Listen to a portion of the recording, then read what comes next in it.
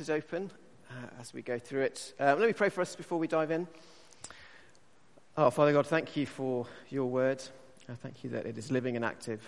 And we pray that as we look at it now, you might speak to us powerfully through it, that you would encourage our hearts and spur us on to live for you in the week ahead. In Jesus' name we pray. Amen.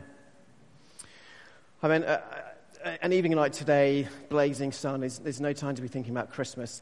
But I found myself this week thinking about what is really the only good Christmas film, in my opinion, the best by far, which, of course, is It's a Wonderful Life. I hope you've seen it. If you've not seen it, then the basic premise is this chap here, George Bailey. He is a kind family man who has lived a life of great self-sacrifice and generosity. But despite this, he finds himself in a whole load of trouble through no fault of his own. And so God decides to send an angel down to earth to help him. And there's an interesting little exchange at the start of the film, which I've often pondered over the years. It's an exchange between the chosen angel, Clarence, and Joseph, who's dispatching him on his mission. They're all stars at this point. Don't watch the film for any kind of theology or anything like that. There's lots of errors in it. But anyway, the exchange goes like this. Joseph says to Clarence, "A man down on earth needs our help." And Clarence says, "Splendid. Is he sick?" And Joseph replies, "No, worse. He's discouraged." No, worse. He is discouraged. And I've often wondered over the years why it is presented here that discouragement is a worse thing than being sick, because instinctively, to me anyway, being sick feels like a far worse thing. But I guess being ill, it primarily affects our bodies, doesn't it? And usually there's the hope of getting better or things improving at least. But being discouraged affects us on a much deeper level in our hearts and our souls. And sometimes it can feel like there's very little hope of things changing.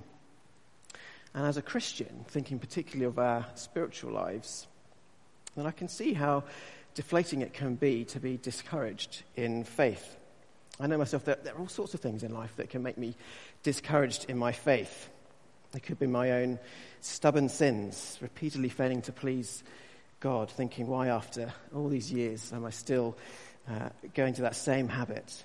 Am I ever going to be rid of them?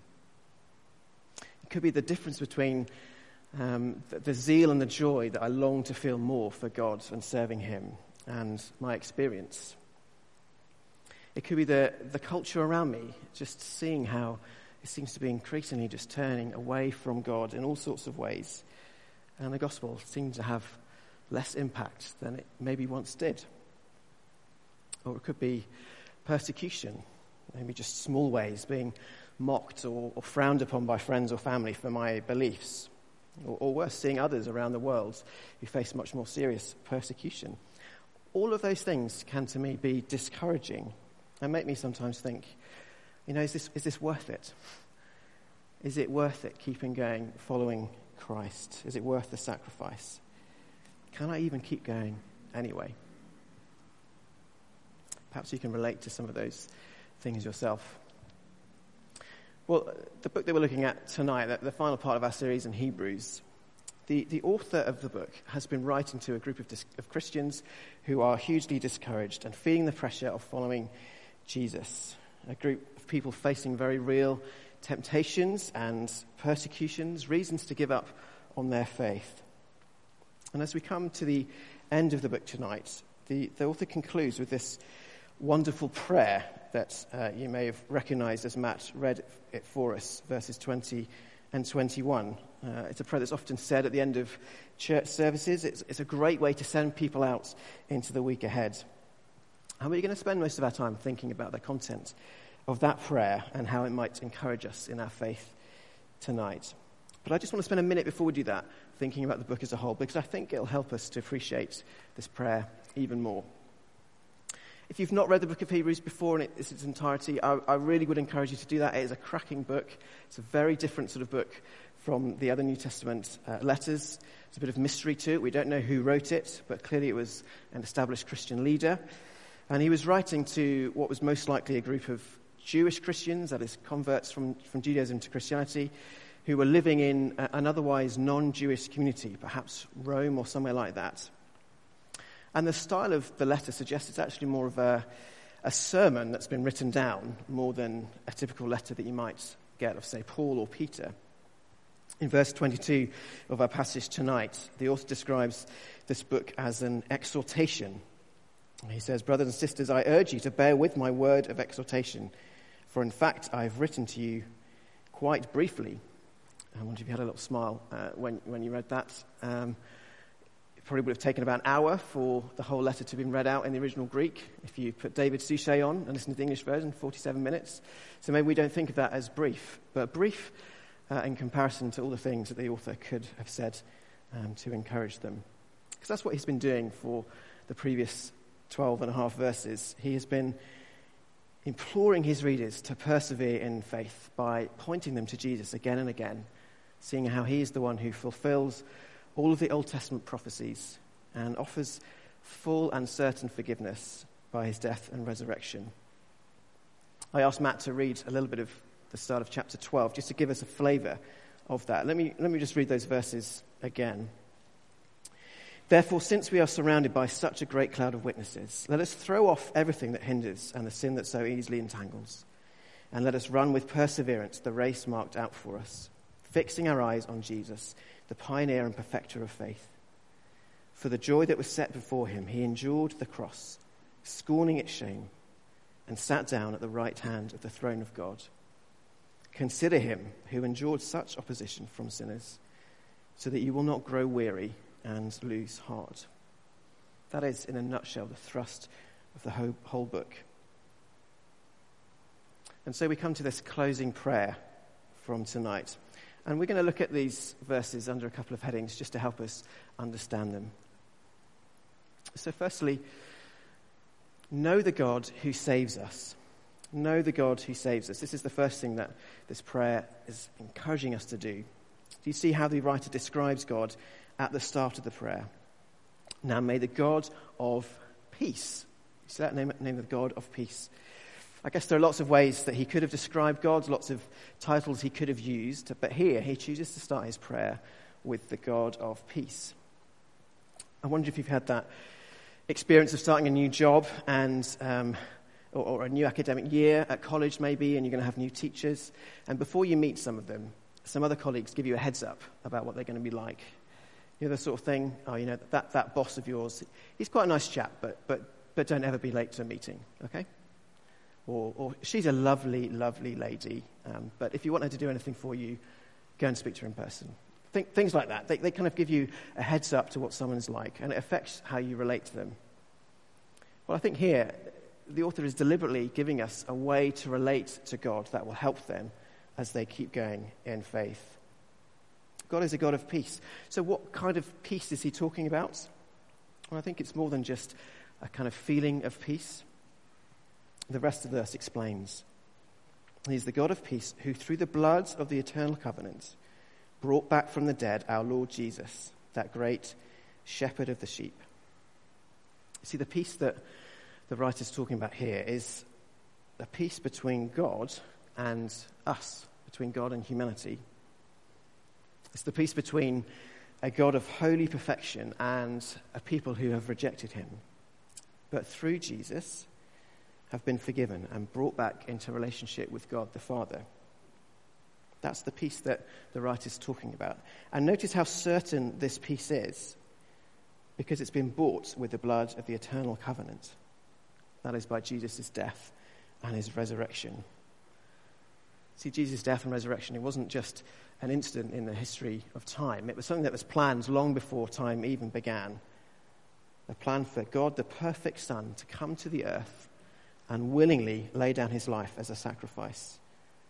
And for God the Father to raise him back to life in the power of God the Holy Spirit, to bring them hope of eternity and paradise with God for all who would believe that message. See, this is the God who the author wants his hearers to know deeply, to be confident to approach in prayer. If you remember, the first audience that the author was writing to were Jewish converts to Christianity. And as they faced trials and doubts, they were tempted to go back to the Jewish customs that they knew as the basis of their relationship with God, even perhaps for salvation. I tend to do the same, I think, when we feel disheartened. We move away from resting in the character of God, what he's done for us in Christ, and go back to some kind of religion-based existence, where we think again maybe we need to earn God's favor with our works, with our church attendance, with our rota filling, with a number of quiet times this week, and so on. Things like that are ways to earn his favor. But that's a dangerous path to go down, not least because there's no way we can live up to those standards. And it's not what God wants from us either. That isn't how God wants us to relate to him. You see, this verse says that the starting point for moving away from discouragement is to remember the God who saved us, to fix our eyes upon him and delight in his love for us, to revel in the peace that he has brought us through Christ, whose blood was shed as part of an eternal covenant that can never be broken. There is absolute security with him that can never be shaken. God is a God of peace. And see how Jesus is described here as the great shepherd of the sheep. A shepherd, one who is tenderly caring for his people, leading them with compassion and wisdom, protecting us with faithfulness. So when life feels like a challenge, when we feel discouraged and the world seems a tough place to be part of, let's fix our eyes again on the God who has saved us. And let your souls be refreshed by knowing him anew. So that's the first thing this prayer encourages us to do, to know the God who saves us. That's the first point, and the most important point. It's the starting point for moving away from discouragement. And then after that, we can go on to the second point, which is to know that the God who saves us will equip us. To know that the God who saves us will equip us. Let me read from verse 20 again. Now may the God of peace, who through the blood of the eternal covenant brought back from the dead our Lord Jesus, that great shepherd of the sheep, equip you with everything good for doing his will. And may he work in us what is pleasing to him through Jesus Christ, to whom be glory forever and ever. Amen. Our friend George Bailey from It's a Wonderful Life, he'd found himself in a situation where he just couldn't see a way out of. He felt utterly ill-equipped for the challenges that he was facing. And there's a lovely scene where George and a whole host of other characters, they start praying that God would help him. But that's often the way it goes in films, isn't it? You know, all other hope has been expunged.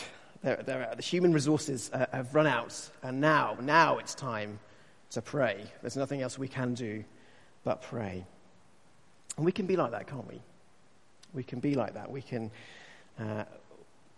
can find reasons not to pray to God. I think that's the main one. I'm going to give you 3 reasons why I think we don't pray. And here's one of them. One is self-reliance. This is one reason we don't pray. We think we can do things in our own strength, and we don't pray that God would equip us instead. I think there's a real culture of individualism and self-reliance, independence in this country. I spent 12 years in Oxford, and I've been here for nearly 5 years. They are very similar in their approaches. They are cities that glory in personal success and workaholism, whether that's at school or in academia or in the workplace, on the science park, wherever it is. They love that. They celebrate that. And that attitude, it can seep into our spiritual life as well. It stops us praying because we think we don't need to. But we must. We must. I have to tell you that Cambridge and Oxford are not normal places. Probably most places in this country or in the world, they don't have that same self-reliance. They know that they need help, whether that's from God or from people around them. It would do us well to get back to that realization that we need help, most of all, from God. Because living self-reliant lives will only lead us away from God, and it will keep making us discouraged. Psalm 127 starts, "Unless the Lord builds the house, the builders labor in vain." We must pray to God. We must pray that he equips us that we might please him. I think that's the first reason we don't pray prayers like this. The second reason is this. I think sometimes we don't believe that God can help us. We don't believe that God has the power to help us. Maybe we've been Christian for a long time, and we know that there's that habit that we just haven't been able to break, and we just think it's never going to happen. Or we see a circumstance that we're in. We've been in it for a long time. We think we're going to be stuck in it. And we think it's terrible, and we can't understand why God has left us in it. And we get discouraged. So we don't pray. Or maybe it's not so much it's God's power that we doubt, but it's, does he even want to? Is he the sort of God who would want to help us? Well, do you see how verse 20 rebukes that wrong thinking? The power that raised Christ from the dead is at work in us. God is a God who has worked miracles. He has brought the Lord Jesus back from the dead. And it is that same power that it is at work in us. And see how the author spells it out in verse 21. Just look down with me. See who it is that is working in us. It is God who will equip you. It is God who will equip you to do his will. May he work in us through Jesus Christ. See, 4 times the author makes it clear that it is God who is working in us for God. So let's stop doubting that he has the power or the will to change us, even if we can't always see what he's doing, even if we don't always get the answers to prayer that we want. Let's not doubt that he has the power and the will to work in our lives for good. And thirdly, a third reason I think we maybe don't pray as we should is that although we do want to please God, perhaps also we want to please ourselves or others more than we want to please God. Now, we're a sinful people. We'll always find that tension in us as believers. There'll always be a mixture of longing to glorify God, but knowing our sinful nature pulling us away from that. And look, make no mistake, as we've just seen, it is God who works in us for his purposes. But that doesn't mean that we don't make every effort to try and please him with our lives. The writer has made that abundantly clear in the rest of the book. We are to strive to please him. So it's always worth some self-reflection, I think, on areas of our lives to see where we might be losing that battle, or even to spot a general kind of drift away from wanting to please God and pleasing ourselves instead. What might it look like if we're drifting away, if we're pleasing ourselves more than God? Lots of reasons. I guess it might mean that we tolerate that sinful habit instead of striving to fight it. I guess it might mean that we'll skip that church service or small group gathering because it's more comfortable to have a night in front of the TV or the cricket. It might mean that when the boss asks us to do something that we know is slightly unjust or unkind, or perhaps they want us to stay late when our family is waiting for us at home, then we'll say yes, because we want to please him, stay in his good books, boost our chances of promotion more than we want to please God. Lots of examples. I trust that there might be some things coming to mind as I speak. We must reject those reasons. We must pray to God. We must ask him to equip us for everything good, for doing his will and working us what is pleasing to him, not for our own glory, but for Christ, to whom be glory forever and ever.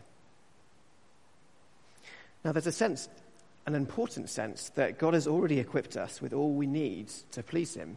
He has given us his Spirit, as we've seen, to be our counselor, to be our guide. He's given us his words to read every day, to know what it looks like to live a life that is pleasing to him. And he's given us a community of people to share life with, to spur each other on, encourage each other as brothers and sisters together. As Christians, we have those gifts already, and we must treasure them, make use of them. But also this prayer says we've got to pray as well.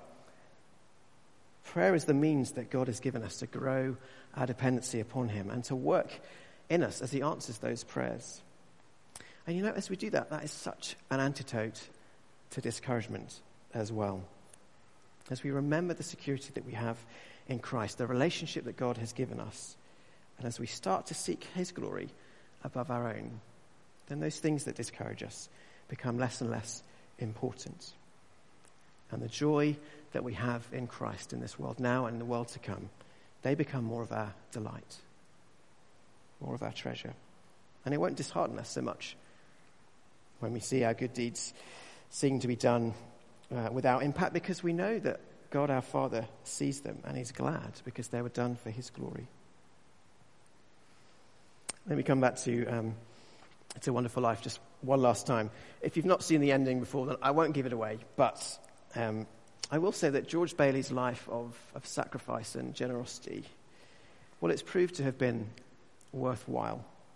It's not been unfruitful, because God has seen how he has lived, and because the people around him that he's encouraged and lived for have seen it too. It does not go unrewarded. It really is a wonderful life in the end. You see, seeking to please God and his people is always a good thing. And we won't always see the difference in living for him now. We won't always see it. But we will see some, and we will see it in the world to come. Bring it to more of a Christian context. We had lunch last Sunday with Sarah Hamilton and some friends of ours who normally live in northern Iraq. Tough place to live, seeking to witness to Kurdish people out there. And chatting to them as they're back for a couple of months, you know, they felt discouraged. They felt a little discouraged in their life. It's a tough place to live in lots of ways. And they feel like they're not seeing much fruit from their endeavors. But they are honestly some of the most faithful, godly people I know. And they, just like us, need to remember that God is committed to them, to working in them and through them. What they are doing is good and pleasing because they're seeking to serve him. That is always worthwhile. I've tried to pray this prayer for myself and for you every day this week as I've been preparing this talk. Why not pray this prayer for yourself this week and for others and see what impact it has? So just as we close, I want to just finish by quickly looking at those final verses. Let me read them again from verse 22. Brothers and sisters, I urge you to bear with my word of exhortation, for in fact I've written to you quite briefly. I want you to know that our brother Timothy has been released. If he arrives soon, I will come with him to see you. Greet all your leaders and all the Lord's people. Those from Italy send you their greetings. Grace be with you all. Now, it'd be easy to dismiss these verses, a bit like a PS at the end of a letter from your mum when you're at university. You know, make sure you're eating your vegetables. Grandpa John says hi, that kind of thing. But actually, these verses give us a really practical insight into what it looks like to be living a life of encouragement. See, it's a letter written. Yes, it's a sermon, but it's also a real person writing to real people that he knew and loved. And these are just the sorts of things that we'd expect from someone who is involved in a community of faith to write. See, he's concerned, firstly, that they listen to what he's written to them. Verse 22. He longs for them to take his word seriously so that they would persevere in faith. And that's the sort of concern we should have for one another. When we gather here on a Sunday or in our midweek small groups, this is why we should keep meeting together. It's great to catch up about the cricket and so on, but even better is to chat about what we've been hearing, what we've been learning from God's word, and encourage one another to keep going in faith, to spur one another on, just as he's doing here, taking God's word seriously. And then secondly, see how he shares news of other Christians to encourage them. See how he says their brother Timothy has been released from prison. It's good news, and he wants to share it with them, to encourage them, and hopefully to go and visit with Timothy at some point soon. And then at the end of verse 24, he writes that those from Italy send their greetings too. Clearly another group of believers who they would have known. And it's just a simple hello. They say hi, isn't it? The sort of thing we might say to each other. But it's these small things that are reminders of partnership in the gospel that can be so encouraging. I'm terrible at keeping in touch with old friends around the world. But I'm always encouraged when they get in touch with me and I hear how they're getting on.